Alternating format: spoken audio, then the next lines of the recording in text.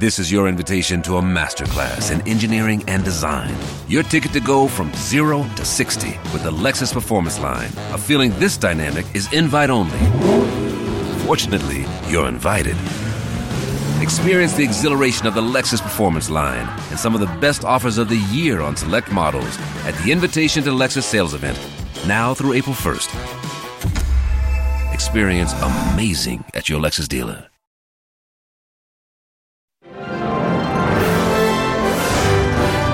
You're listening to SBS On The Money with Ricardo Gonçalves.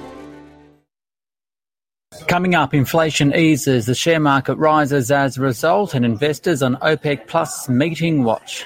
It is your daily 10-minute business and finance news wrap for this Wednesday, the 29th of November 2023. On Market Day, we'll speak with Niv Dagan from Peak Asset Management. But first to inflation, where the CPI Indicator eased from 5.6% to 4.9% annually in October.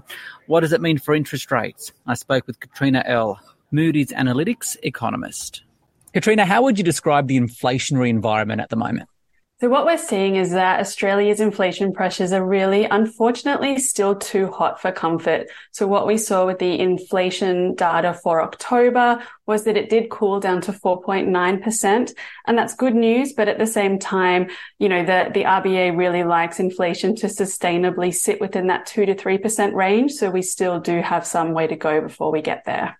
And while it's down, this specific piece of information, it's just an inflation indicator, right? And we don't get the full picture of inflation until the quarterly results. So can you explain that? And the fact that a lot of the services component of inflation, which is, from what I understand, is the real problem at the moment, isn't captured in detail in this report.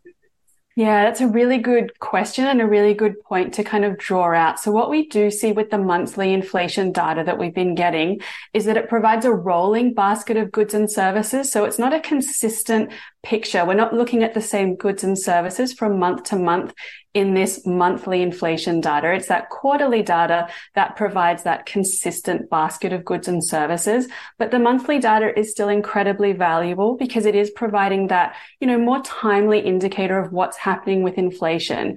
And, rather than having to wait for that quarterly print. And I think given the importance of inflation at the moment, it's front of center of everyone's mind, from households to businesses to RBA. So getting that timely indicator of inflation on a monthly basis, rather than having to wait for it each quarter, I think is really important still and adding a lot of value. Okay, so let's break down some of the numbers. Clothing and footwear prices actually fell in the month, down 1.5% compared with the same time last year. Combined with yesterday's 0.2% decline in retail sales, what does that say about the consumer? Yeah, so what we're seeing is that households, unsurprisingly, are under a lot of pressure at the moment, because what we've seen is, in the case of residential mortgage holders, they've seen a significant rise in borrowing costs over a short period of time. And for households that aren't on residential mortgages, they've still seen that hefty rise in rental costs as well, at the same time as we're experiencing, higher costs for both goods and services. So, your Woolies shop, my Woolies shop is a lot more expensive than it was a year ago and even 2 years ago. So we are seeing households under pressure. But at the same time, the October retail print was a weak one, but I think we will see a bit of a rebound in those November retail sales, because what we're seeing is the forward indicators are suggesting the Black Friday sales, Cyber Monday were pretty big this year for households. You mentioned Woolies, so I'm going to draw a connection with food, because what we saw were increases in the price of some foods, the prices of petrol at the Bowser. So basically the essentials, right? Doesn't that talk to the inequitable way inflation hits the population? Oh, definitely. And I mean, unfortunately, what we do see is that those, lower income households are the ones that are disproportionately exposed to higher prices for non-discretionary items. So, more of your income, if you're a lower income earner, is going to, just those basic necessities, unfortunately. So you're exactly right. It does have a disproportionate impact. And that's one of the reasons why, the RBA is really on the front foot trying to sustainably bring inflation back down to that 2 to 3% range. And I guess the government then also has a role to play because there's some targeted government assistance. So I think in the data we saw rents up 6.6% on the year, but it would have been 8.3% higher had it not been for government rent assistance. And electricity would have been nearly 19% higher. Instead, it's 8.4% because of rebates. The question is, though, Katrina, is this a good or a bad thing? And can that actually be inflationary if that money is diverted somewhere else, or is it specifically targeted?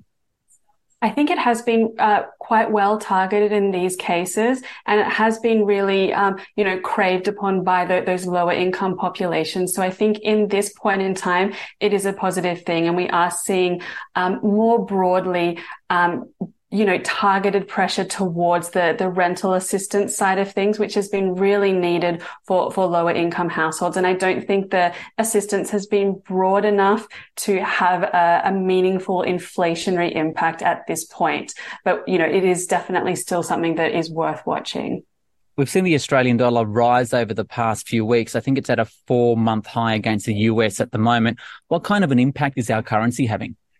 Yeah. So when I looked before, it looks like it's up, almost 5% since early November, which is quite a decent appreciation against the greenback. And it's actually good news from an inflation point of view, because it does mean that imported inflation is easing a bit. So we're actually paying less for those goods and services that we're, importing from overseas. So it is kind of helping that inflation fight in terms of, trying to bring inflation back down to where it needs to be. So on the whole, looking at all of this information, what do you think it means for the Reserve Bank? Because I've seen a bit of commentary that suggests that the chances of a rate rise in December has eased. If so, it doesn't necessarily mean rate rises are off the cards, hey? It's a complex question, but I think given that we did see the October print come in a little bit weaker than what was expected, it's certainly good news. So in terms of a December rate hike, our expectation is that it's off the cards. And so it's a nice early Christmas present for households that they won't be experiencing another 25 basis point hike. But at the same time, the RBA has certainly left the door wide open to deliver further hikes, from February onwards, if inflation isn't cooling as much as they would like. And what we are seeing, and what you touched upon earlier, is that sticky services inflation. They'll be monitoring that closely to see how that evolves over the next couple of months. And if it's not coming down as much as they would like, do expect more rate hikes, but that's not our expectation. Our expectation is that it will continue to be on this bumpy, slow downtrend, so we won't need to see further rate hikes in Australia. Katrina Ell there from Moody's Analytics. Now, Market Day on the SBS On the Money podcast. The ASX 200 jumped 20 points immediately after the data was released from the Bureau of Statistics and finished 0.3% stronger by the close, 7,035.